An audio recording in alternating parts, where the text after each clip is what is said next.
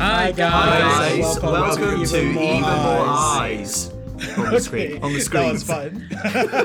No one gives a shit if it's on the screen because it's literally in your ear holes. But welcome guys to Even More Eyes. We decided to be a hive mind this week because we would be discussing, Bond and whatever he's gotten up to since the last few movies. So we are looking at Spectre and Skyfall. I said that in the wrong order. Other way around. We'll do it again.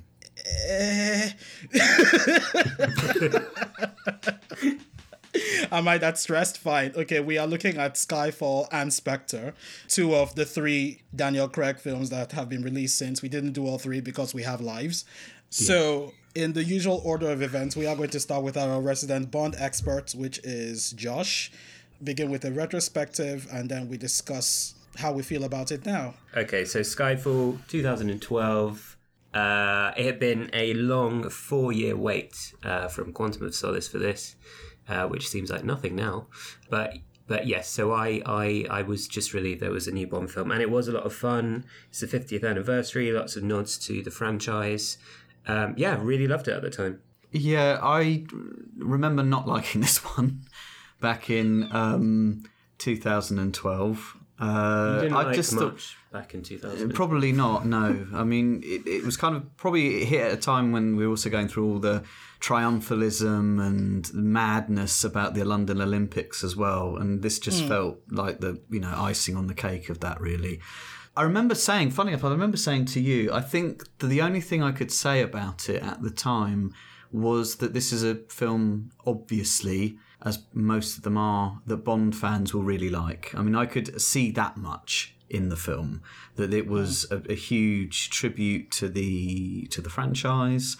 It just didn't really work for me as, I guess, a sort of non-fan.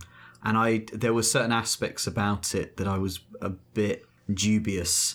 And I didn't really understand because Casino Royale and Quantum of Solace had set this certain direction for the series. It was a sort of reboot and as we talked about last time, a deconstruction of the Bond character.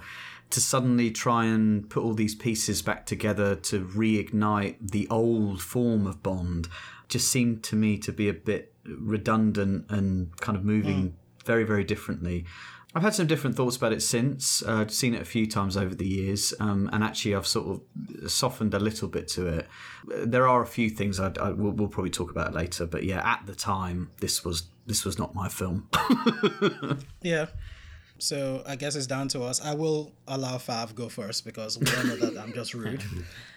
So I guess in terms of being a fan, I'm the casual fan. Anything before Pierce Brosnan is kind of all mingled together for me. So I suppose I had low expectations coming into it. Like, my brother didn't like the Rule Britannia feel to it. And, Quantum of Solace, they didn't really escape the writer's strike without a bloody nose. So I was like, okay, well, Skyfall isn't going to be great. But I really liked the vulnerability of Bond in this one and shedding a bit more light in his background than we'd ever really overtly seen before. And I also liked how big M was in the film because she'd always played like a little part back at home and that, she gets the information, drinking. She tells people off. For her to have such an active role, I really liked it. Judi Dench, I think had a pretty good part in this one. Yeah, I would say I didn't watch Skyfall when it came out. I watched it like a few years later, maybe like 2015-ish. And when I watched it, I think my first relief was that, okay, finally we are going into the realm of consequences because Skyfall really was about consequences, people go into life or death situations and they just they brush it off and then just show up again like on Monday morning to do this all over again. Skyfall was the first time when it was like, okay, the people who are making these decisions and sending people off to their deaths are actually expected to pay the price for some of the things that they've done. So in that regard, I kind of saw Skyfall as, okay, finally someone is holding someone accountable. I think at the time I just kind of drifted in and out of the film because for me it was yet another Bond film with explosions and gunshots and like a femme fatale and a damsel in distress and whatever. Just at this time the damsel in distress happened to be an old lady. Honestly, the only thing that was different about how I saw it the first time was just at least someone is finally looking at the people on top because so far we've spent so much time just focused on Bond's shenanigans without really talking about the people who are asking him to do all these things. So that was my take on it, and I think it's pretty much unchanged even now. There are just a few extra details that, I may have noticed. Yeah, so on that note, moving on to where we are at the moment, do we just do the roulette again? Because we're just going to be... Yeah, so, having loved it when it came out, over the intervening years, this really left a sour taste in my mouth. I didn't like its jingoism. That obviously felt more and more off as each year passed. And it bothered me that this film seems to ignore Casino Royale and Quantum of Solace. Were it not for the Eve Moneypenny character, this is almost a continuation from Titan of the Day in a sense. It's more like the M of Pierce Brosnan's world and the Bond of Pierce Brosnan's world than anything to do with Casino and Quantum. But watching it for this, I had a lot of fun with it. It's sort of come full circle. I like it for what it is. There's pros and cons, and it kind of, if I was to rank all the films, it sits sort of in the middle. I think it's probably one of the better looking Bond films. It is really gorgeous to look at, like the colours, that bit with the silhouette fighting with the jellyfish behind them, all those neon lights, the stuff on the Scottish moor, and some of the dialogue's pretty funny. Well, I think similarly in a way that this struck me as a very good-looking film, but there's a little bit of tonal inconsistency between suggesting there's some seriousness here, and yet at the same time it's quite rompy. It's quite campy in places. The bit that was really making me laugh, and along with the character, was the Raul Silva, Javier Bardem's character.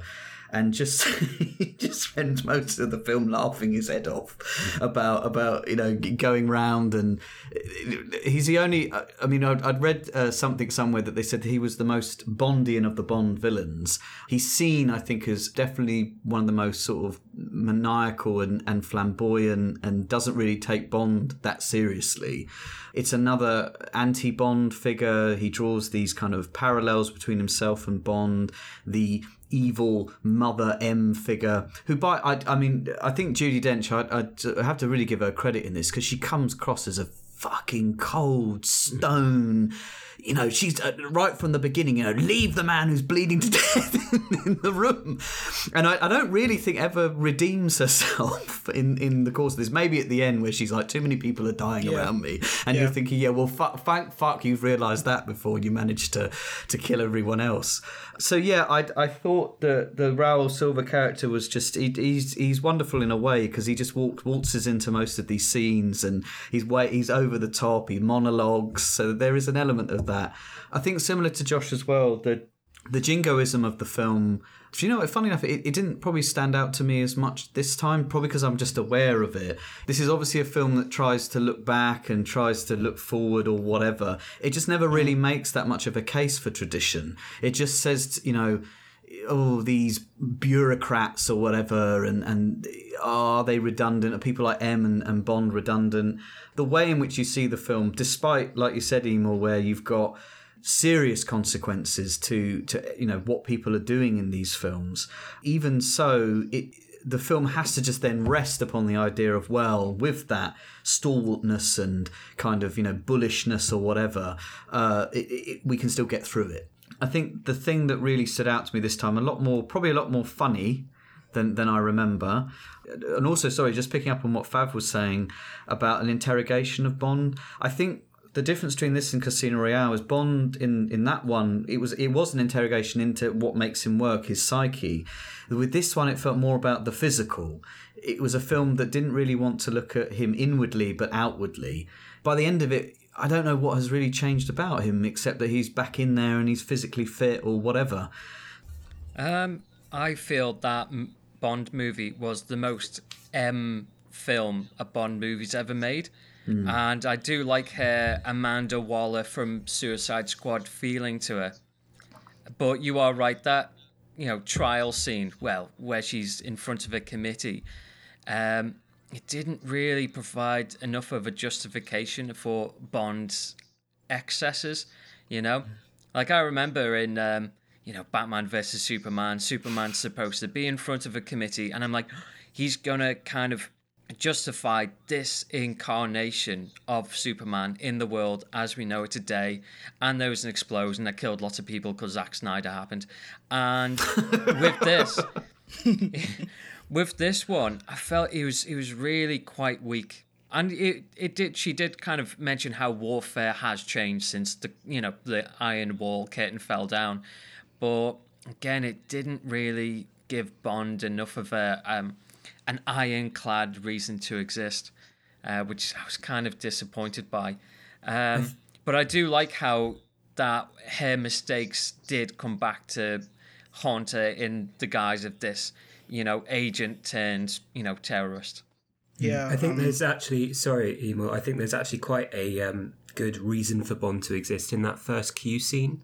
I can't remember the exact line, but he's talking about causing loads of damage in his pajamas from afar. Oh, yeah. And then Bond is like, because every so often a trigger needs to be pulled or not pulled. So that idea of having that guy in the field who can make a choice rather than this sort of us causing mayhem across the world. That was, they I kidnapped Q from an anime. I swear to God, he is the main character of a Japanese cartoon somewhere.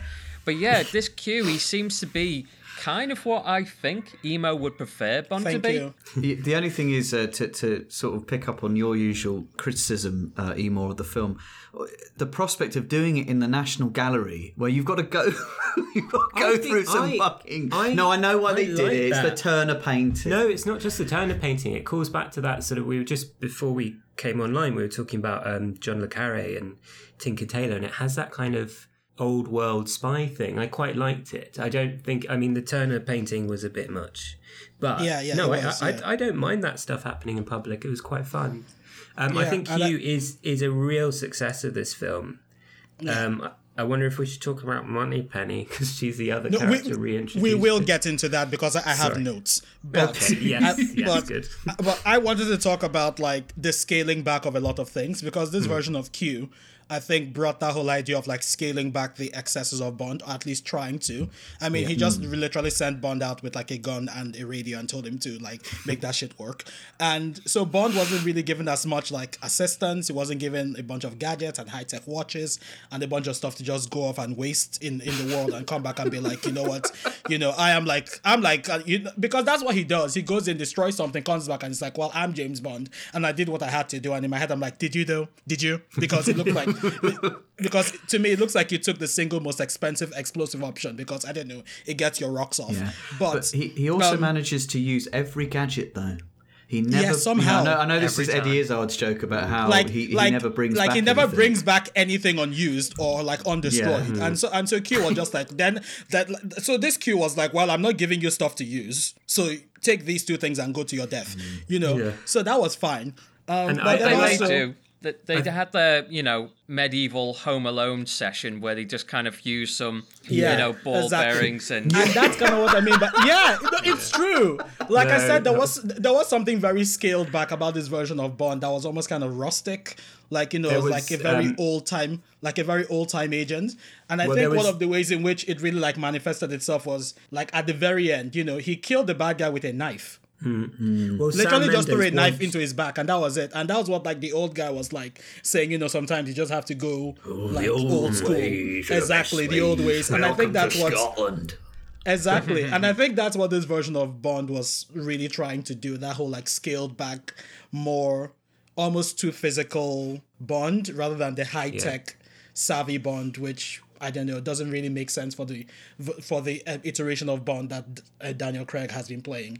So I think in that sense it made aesthetic sense. Also, looking at aesthetics, we knew, like, it was a beautiful film. There were a lot of eye candy shots, including Bond himself being eye candy, because there was just that scene of him reclining in the pool that made no sense whatsoever within the context of the film. But just like but I was just like contract, he has to be top in every film. But in my head I was like, we need to kind of see Bond ripped and like just be reminded that Daniel Craig has been working on his body for like a year. Outside of that, like speaking of like ripped and Bond and everything, that whole scene where there was supposed to be some sort of allusion that Bond had affairs with men in the past, and I'm like, what do you think? Yeah, because I was like, okay, if you're going to be candid about it, be candid about it, because the way he said it was kind of coy. Like, there is some room for plausible deniability. Like, he might just be teasing the bad guy. I'm just like, man, have you done Men or not? Like, just let me know. Like, people need to, but like... this made headlines this week, actually. Because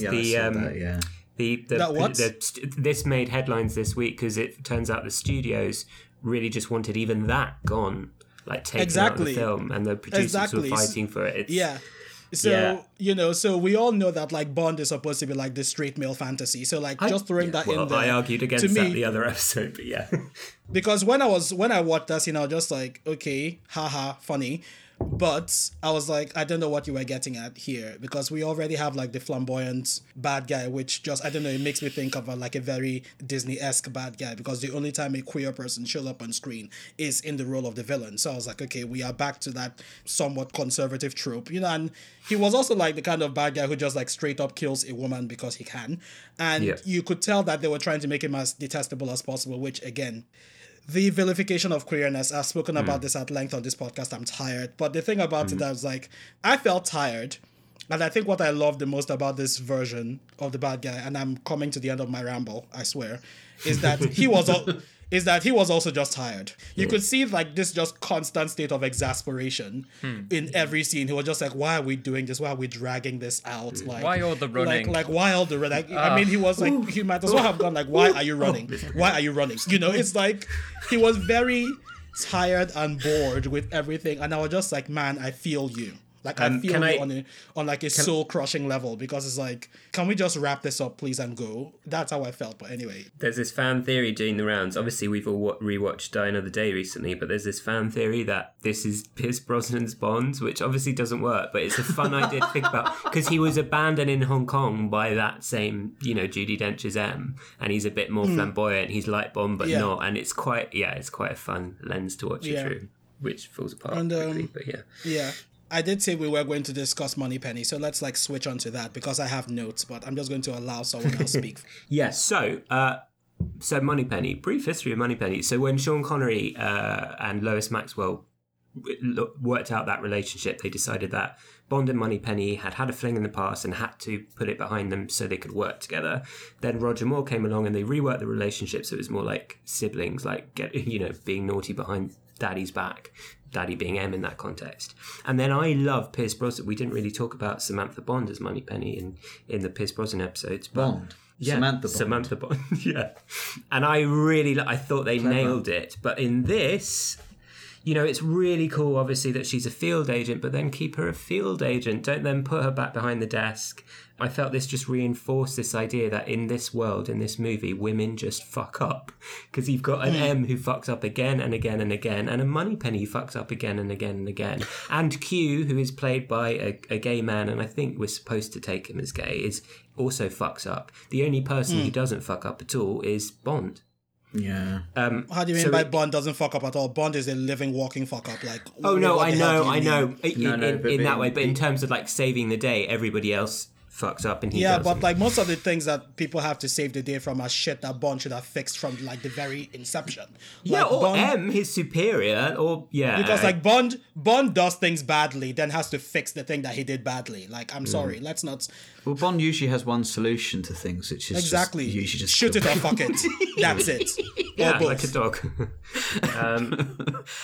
And also you've got if thinking about women in this film I'm not surprised she sort of drifts to the edges a bit, is the brief thing with, what's her name? Severine. Yeah, I thought she was a really cool character. Oh God, this is what I mean, because obviously, lots of people call the Bond franchise sexist, and actually, historically, I'm not sure it is, but then you get to this film, and you have a former sex trade girl who's in this horrible relationship with this lunatic man, and then Bond sneaks into her shower uninvited and has sex with her. It's that is sexy. I think the film does her a greater disservice, which is not even to acknowledge it after she's gone. Even what's her name, Terry Hatcher in Tomorrow Never Dies gets more than this woman. Yeah. And Terry Hatcher's just some debutante or whatever she is who marries an arsehole. And it's such a shame because that first scene with her and Bond in the casino, I think is beautiful. It's beautifully written. It calls back to his relationship with Vesper because he's talking about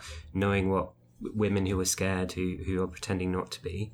I thought she could have been really fascinating. But I'm trying to look at it with a scriptwriter head on it, and I'm trying to work out where she could go in that script. But I think the way she was used was almost like a plot device, really, because she was in it for like maybe 10 minutes, and then she got killed off by the queer bad guy, and then we're just supposed to like carry on from there. But it's like, a lot of people by it. I'm sorry. Yeah, I get it. Yeah, I feel the same. I know a lot of people take issue with the whiskey line, a waste of good whiskey. That's not the biggest issue for me, to be honest. Really? To be honest, for Bond, he does that, doesn't he? It's a fronting thing. I mean, we can talk about that line more, but I think the thing as a whole was a problem rather than that line. Well, I think what's sad here is because you get enough of his. I think like Fav talked about at the beginning, you do get moments of his vulnerability. So the scene that stood out for me was when he's doing the lifting and then the people leave and then he falls on the floor. Yeah. And I guess the whole idea of him going back to his childhood home and maybe what that is opening up for him, but I don't think it ever opens sufficiently. Yes, he makes a horrific remark, but I think you do know enough that he's affected by it. The problem is the film then never takes that anywhere, and I don't think there's enough of. There isn't enough of a confirmation of how how devastated and maybe he feels beneath that. There was something in the way he said it. There was a little wobble in the voice, but I think it was actually in the cutting of it. I think they didn't linger on that long enough or something. No. It moved on from that moment too quickly. It was sort of there. Come back to Moneypenny though. One thing I do want to say is because before I watched it again, I would have agreed with you completely about the idea of her being pushed into the desk job. I do think actually she does have a few moments, not many, and I do think the awful bit at the end where he's like, well, it's not for everyone. You think, fuck you, Bond. This man who failed every test and just got ushered through by his surrogate mother. Anyway, so she does have moments with. And again, I don't want to get into the idea about he validates her, but clearly he thinks enough of her competence to kick the gun at her during the scene with M's trial, And I love how we're calling it M's trial. Yeah. Where she's reciting poetry. Oh God, shut up. But there are definitely moments for her. I just think. I feel it's weird. It feels like a step backwards. I know on paper it isn't. She's got more of a beefy macho role, but in a way she's got less of a.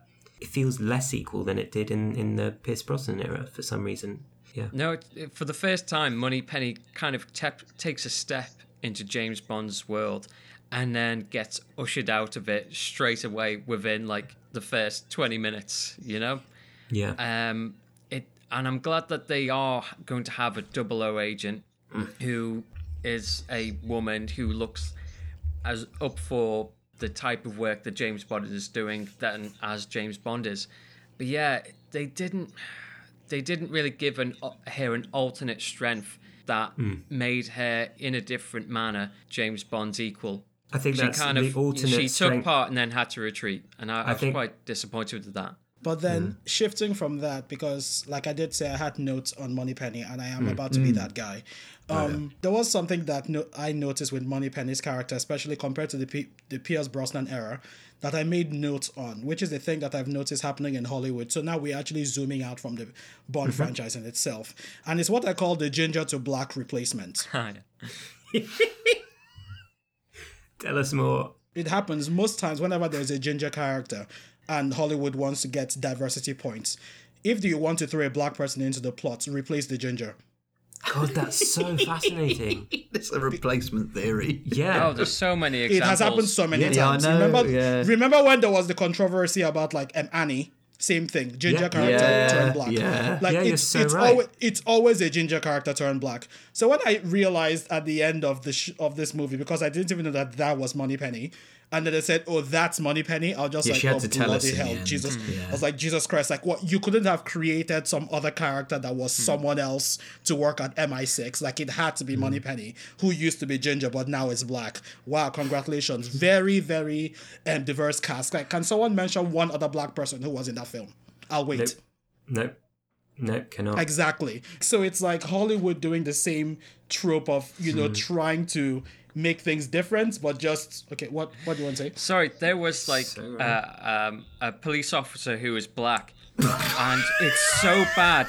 It was the same guy, but they showed him getting shot twice. I was like, Oh, no, did they just do no. another take? You didn't even bother to get a second black guy. You just no. had a glitch in the Matrix moment. Yeah. You've ruined the film. And that was just like honestly, I was just watching the entire film and being like, I know I'm going to say this on the podcast and I'm going to be that guy who, quote unquote, brings race into everything. But we are looking at the modern iteration of James Bond in freaking London. And you have like two black people in the entire film. One of which is used to replace a ginger. Right. Because that's just like a general Hollywood trope. I mean, we all know that gingers are the lesser whites or something. So whenever you need to get rid of a white character, to make space for a black character, get rid of the ginger. It's very easy for you to come up with a new bad guy every 5 minutes, but you cannot come up with a new accessory protagonist. You can't just create another person to be in that space. I mean, like, if you had called her something else instead of Moneypenny, we would have been fine. We genuinely would have been fine.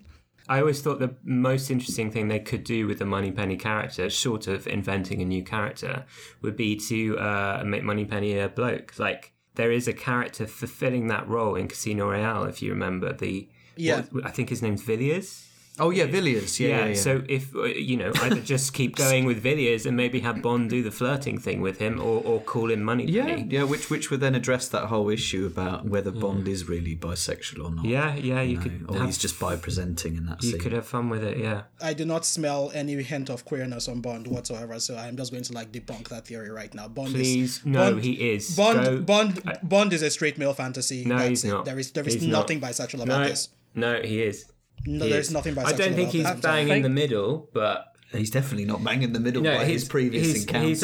His encounters. He's on the Kinsey scale for sure. Like he's near. If Bond is on the Kinsey scale, he's like 99.93 straight, and then I'd say 70. Please. Josh, I'm afraid that the evidence is against you. I know I was plugging it, but please read License to Queer. It is amazing. Oh, now we're going to put a link. He did go to a but boarding school, though. Look, I'm just saying. Yeah, exactly. No, well, weirder things have happened. You look at David Cameron, it's less weird than most things that happen in those places. But anyway, the fact that the family producer was the one who pushed the idea makes me think that it's got a bit more authority behind it, and who knows where it could go in the future. Yeah, exactly. I reckon that, if the family who are producing it are open-minded, who knows where they'll take it with the next Bond. I think they're doing it. The fact that they're doing it, the producers are doing this thing. Yes, they're not pushing it very far, but they're doing something with him. And like you said, Fav, I'm just really curious to see what the next Bond is. I think if this is a genuine attempt to lay the groundwork for that after 50 or years of seeing from Bond's behaviour about his sexuality, as far as any of us know, then fair enough. But it seems to me to be a little bit like the diversity thing again.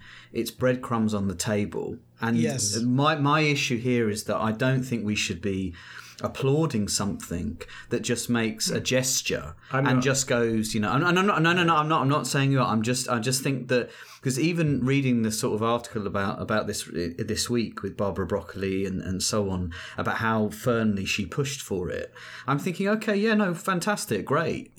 You weren't doing that before in the 90s, unsurprisingly, but I'm not going to deny that there's aspects of Bond where we talked about this last time, about to what extent the pushing of a performance, that Bond as a performance is automatically falls into that kind of somewhat, more aware space. That is this as a masculine kind of archetype? Is it something really to adhere to, or is it seeing the falsity of it, or the construction of it, I should say? But what I don't think I can't concede anyway for myself is that there's very little that seems to be displayed in terms of his behaviour or his levels of attraction or whatever that indicate that he is that he lives a life that really does try to seek sexual encounters with men as well as women. I know, but I have to interrupt because I think we're in danger now of judging someone's sexuality merely by the people we see them have sex with. Straight passing is a thing. And I'm not applauding this single moment as being like absolutely Bond's bisexual, but I love the fact that it's just opened a little crack. Yeah, no, as I said, if that's something they decide to develop, it would be great. And I think even the idea just of pandering, and I hope that's not the case. Thank you. I was It could be, but I was just about to say, because I'm sorry to you men, I'm sorry to all of you, but it's pandering to me. It is pandering. Either you are in it or you're not. Do not give me breadcrumbs and tell me, oh yes, that must have been like a layer cake. No, bitch. You dropped crumbs on the table. There was no cake there. As far as I'm concerned, there has never been a single instance where people even tried. I mean, we're not saying Bond even has to make out with a man. We don't even, he doesn't even have to do anything. But there has never been a moment where we're just like, oh, that is even something that is on the radar. Never happened. So I'm not going to give him props for making a teasing comment back to a bad guy one time. Sorry. You've made teasing comments to everybody since this bloody film started, so no. Especially to a villain who is so overtly gay. Exactly. You know, it's not like he said it casually to someone, you know. We're talking about nostalgia here. Maybe this seemed amazing to me back then because I'd never even considered that Bond could be rewritten in this way. I'm not saying they did it, but it raised a possibility, like I'm saying. I'm not giving the series props for that small throwaway line. Definitely need more. So back to Bond. Shall we move on to Spectre? No. Yeah. Yes. We spent all those hours watching it, so we're going to have to fucking talk about it. Yeah. So Q was from anime, and the opening, you know, the music video at the beginning was so hentai. Yes, there was literally too many tentacles. Look at that! I literally wrote tentacle porn. Literally opening. Tentacle porn opening. We did that not was the only this. good bit about the film. We didn't. Should we go through the what people remember on this one? Yeah, sure. And not that long ago we watched it for the first time. It feels like ages ago. Yeah. Who wants to start? So I didn't like it then, and that's it. I mean, I don't know what to say. I thought it was just a crushing disappointment after, Skyfall. There was something to build on, and it felt like they learnt all the wrong lessons. My then and now reactions are very similar. Yeah, it's a crock of shit. Beautifully put. And such a waste of the whole Spectre thing. Are you going on now? Well, yeah, in a world in which, the Bilderberg group, the whole, all our Illuminati, dark fantasy conspiracy theories are there. They could have turned Spectre into that, but they made them Google. They literally made them, like a startup company in a fucking desert. It makes me angry even now. Even rewatching it this morning, I was angry again. I just wish it hadn't happened. I just wish this film hadn't been made. If I could delete this film from everyone's memory using that torture needle. Does it haunt you, this film? It haunts me like a spectre. And it upsets me because when I go back and I watch the older Bond films, which I love, Spectre's in that. Yeah. It's there and it's tainted and it's dirty now. Am I going next? I can't remember. Yeah, sure. So I remember back in 2015, I found it really bland but silly. And the silliness is the thing I sort of appreciated about it, in the sense that mainly Christoph Waltz, who I have to say turns in a fairly uninteresting and uninterested, but also slightly funny performance. I mean, he's not on par with Javier Bardem, but he definitely made me laugh. I mean, that scene where they walk into the shadows and you've got this meteorite thing in the middle. And I genuinely thought, and he comes out of the shadows, I genuinely thought he was going to go, and James, this is the source of all my power. It was the kind of villain. Yeah, but it turned out it was worse. You can touch it. You can touch it. You can taste it. Oh. Again, more monologues and analogies, and then everything blowing up and the cat. This film cost $300 million to make. $300 Well, it cost them a lot to build a base in the desert, didn't it? No, it didn't. It was already Was that existing. CGI? It already It exists. Yeah. Oh, it's a real. Oh, can you visit? I don't want to. Is it still there after they blew it up? Look pretty good. So yeah, but other than that, for me, it was fairly inconsequential. I don't really remember that much about it at the time. Maybe the scene in Mexico where he flies around on a helicopter. That fight I thought was, it stood out to me.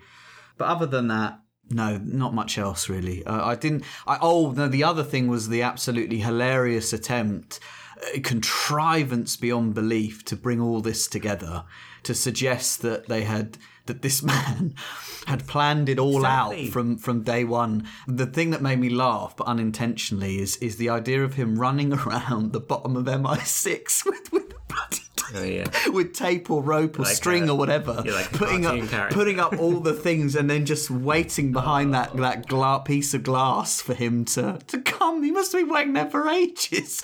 Is he coming now? He must be near. He would have had to start, if James hadn't found him, he'd have to start shouting I'm down here, cuckoo.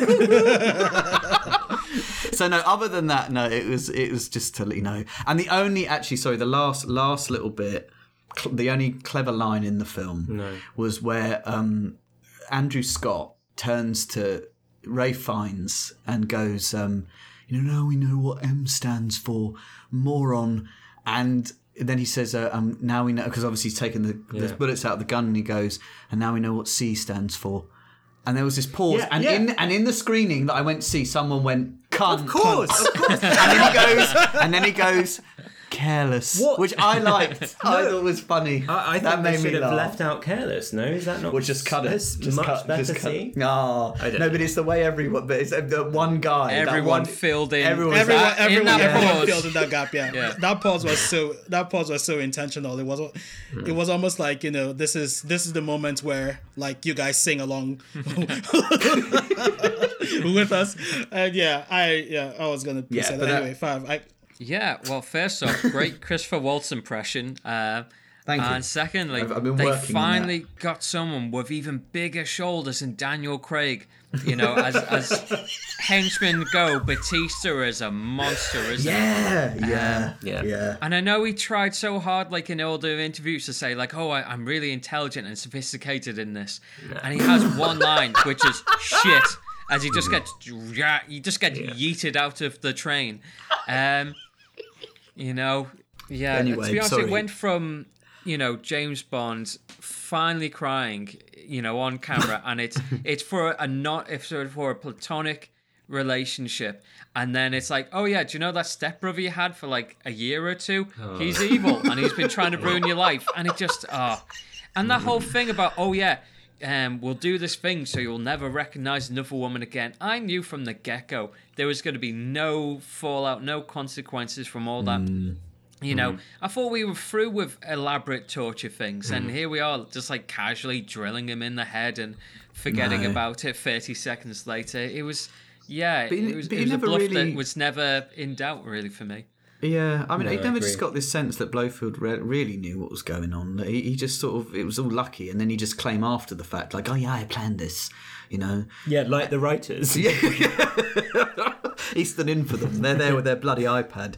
The author of all my... And he wasn't... That's the shame, is there were moments with Christoph Waltz, but you wanted him to be a bit more like Jonathan Pryce. I mean, he was wearing the same sort of gear, but he just wasn't, he just seemed to be a bit like, I'm getting money for this. I've got some money coming, and I'll do a slightly lesser shtick than I did in... It wasn't Inglourious Basterds quality acting, was it? No, exactly. I think the most villainous thing about him was that he wasn't wearing socks.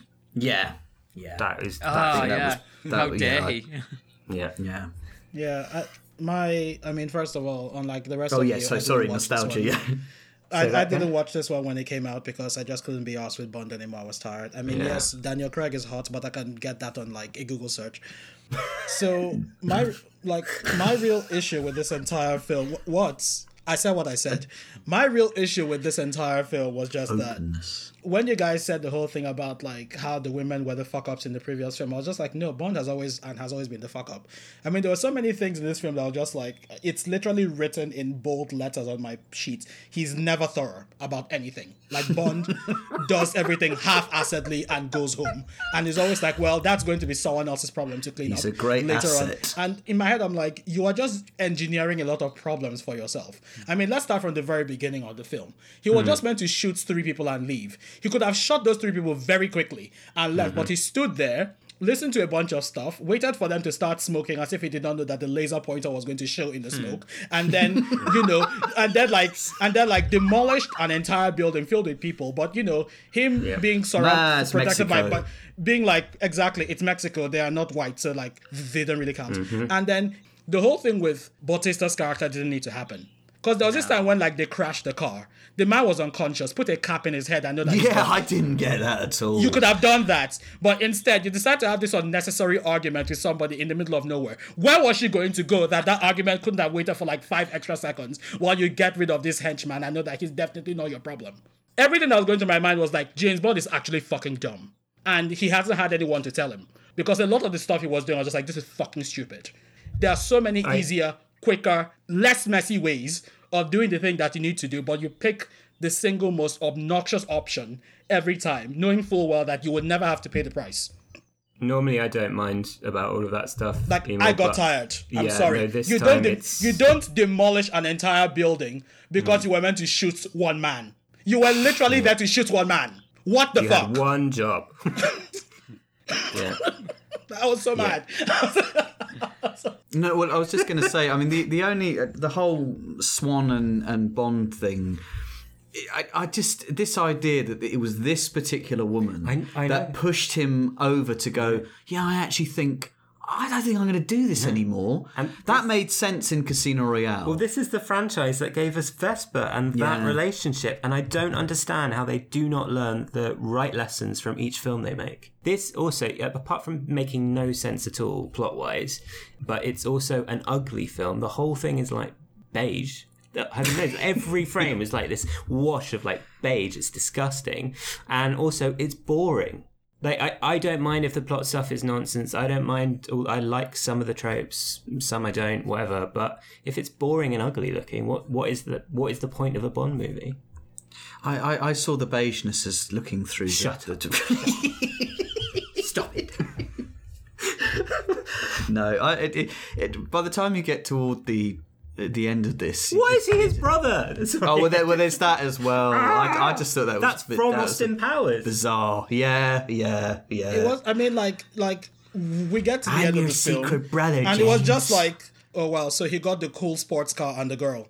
Congrats. Like we've just looped back to where we started. Absolutely, but also speaking of sports cars, that is the most dull car chase I have ever seen in any movie. It literally cuts to Moneypenny looking in the fridge, and that is more interesting because it's like, oh, Moneypenny's honestly. apartment. Like honestly, I was like, thank goodness we have just stepped away from Bond and his nonsense, even for like a fraction of a second, because I felt like my eyes were going to bleed. Yeah, But what's also self-indulgent about it is it seems that like there's this kind of line in the film, as in like a through line in the film, that tries to maintain, or maybe he's getting really sort of tired of all this, and maybe his psyche is, he's really damaged, and then at the end of the film, the one bad guy he doesn't kill is that the major, this is a man who can control governments and corporations. He's author like of all I his said, pain. he's the author of all his pain and everyone else's pain and everyone's pain. He's like you said, he's Google. He's this octopus in everything apparently. And this is the man you think, well, maybe if we do take him out, Fair play. maybe we'll do it. No, this is the moment that Bond decides, I can't keep killing people. I've had enough Because my of girlfriend this. wouldn't like it. My girl, And yeah, she's I can't do it in watching. front of my girlfriend. exactly. but the whole so whole fucking film, tragic. Piss Yeah. off. Because I mean, if you think about it, like when Bond explodes that entire complex, he wasn't just trying to kill the bad guy. He killed the bad guy and every henchman. But they're Yeah. zombies, aren't they? They're all just zombies, so it doesn't matter. Yeah, Doesn't- because But yeah, also like, it's- everyone. it's- I mean, like when I was literally my first thought about it was like from the moment that thing happened, where the entire building demolished in New Mexico. Yeah. And all it was just a sentence at M's debriefing. I was just like, I am going to be tired of this film. The bad guy wasn't the only person in the house. That was the block. Yeah. People live there. No, I know. But I think this film's worst sin is that it's just pretentious. Like, we talked about Die Another Day, and obviously that's a bad film, but it's fun. You can have fun watching it, maybe. I mean, some of us more than others. But this is just not fun. It's pretentious right from the beginning, where they have like that bullshit, like the dead are not dead, whatever. Oh, That is yeah. ridiculous. And then everybody, most people say that tracking shot is amazing, where it doesn't cut and whatever. Not the tracking shot, where it doesn't cut. That whole first sequence. But it does Single nothing. shot. There is no emotional or narrative purpose, because it stops before the gunshot. Like, if you were going to use that to do something to ramp up tension, it would end with the gunshot, the assassination, or the explosion, if you're still keeping that, the bit that Emor despises. But it's just a gimmick. It's just a gimmick, and the film is full of this, like gimmicks, a stupid script. Oh, it makes me really upset. It just makes me really upset. Yep, definitely the super fan of the group. This was just not your best. And It's so, actually, in my opinion, the worst. Yeah, possibly, because I was stressed. I was so stressed. Well, anyway, boiling this down, because I realize we've been talking for a while and we've probably made a bunch of things that James would have to cut out in our post. So boiling this down at the end of all, right? It was a no from me. Just generally. This was a no. This film in particular was a no. Skyfall, I maybe appreciated it because finally someone was talking about consequences, and it was about someone who wasn't Bond for 5 minutes. So Skyfall gets a pass. It was gritty. It went a bit rustic. It was okay. Spectre, I was like, and that that's it. I really don't have anything else to say. I'm just going to pass this to 5 because It wasn't as bad as Quantum of Solace, but at best I could say it's decent, I think that's as far as I can go with Spectre, really. One kind of minor thing, I was kind of thinking about 04, about how Dexter was describing James Bond. I was like, well, steamrollers, which is what James Bond is, they don't have a reverse gear. And now I've spent the last 20 minutes wondering, do steamrollers have reverse gears? It sounds like a terrible idea, but do they? I need to... And my life won't be complete till I find this out. It's been bothering the hell out of me. they probably do. Otherwise, that would just be a health and safety violation. But can you imagine, the warning you have to give everybody, But anyway, sorry. Yeah. So for me, I think taking into account Skyfall and Spectre, I think definitely rewatching Skyfall, I sort of see both sides of it in the sense that it's probably a bit funner. I've always softened to it. Spectre just still strikes me as a very odd mishmash of just, you've got nostalgia there and then half-eaten plot points and character development and so on. I think that this transition in the 10s, especially with Skyfall, to try and, I don't know what the word is really, place him into, to try and do this move backwards, try and make it more nostalgic, try and throw back to the Bond of the yesteryears without doing maybe some of the more problematic stuff. It just, I don't know, it just didn't strike me as particularly interesting or inventful, except to the extent that you can go, well, this is, you're looking at this as a particular cultural document at a certain time. And I think that the sort of, I don't know, banality, I guess, at the heart of its, especially Skyfall's jingoism, is just this sheer idea of, look, maybe there is nothing more to strive for, to settle for. So what we're going to do is kind of say, well, it's worked in the past, old and bold, and and let's just push forward. Yeah. Sorry, I've got this woman in my ear saying the battery's low. My roundup: Skyfall is a good film. It's a good Bond film. It hurts my head when I try and work out why Daniel Craig's Bond has Sean Connery's Aston Martin. That really keeps me up at night sometimes. Spectre is just awful, and unfortunately poisons the rest of Daniel Craig's tenure. I'm a bit worried about how so much of No Time to Die seems to be like a direct sequel or continuing on from Spectre. But maybe they can improve on it. Maybe they can make Spectre a better film or something. Oh, also Quantum of Solace is loads better than Spectre. Possibly. It's just sad that we didn't have time to touch on all of it because, well, Yeah. like I said, we have Maybe lives. we'll get to it one day. Maybe we will get to it one day. Maybe we'll just have the, untouched episodes, all the James Bonds before this. I will not be touching Roger Moore with a 1 kilometer long pole. But anyway. Yeah, we have come to the end of this, I guess. Thank you very much for listening. Join us next time when we are going to be... Can I make one last personal note? Yes. That I hope that if my participation here has been a car crash, I hope it's been a merry car crash with a tiny red car and 20 clowns wobbling out of it. Shut up, James. Anyway, going on. I just hope that we have. I just hope that we have not just shaken people but stirred them. Oh, don't. Oh, God damn it. 10 points. You know what? Can I open 10 the points for that. 10 points for that. I will give you that one. Thank you very much. But Thank you very much. And good night. Thank you very much, everyone, for joining us. And we will see you for the final one, which is going to be the film review of No Time to Die. And in unison, we shall wish you goodbye in 3, 2, 1. Goodbye.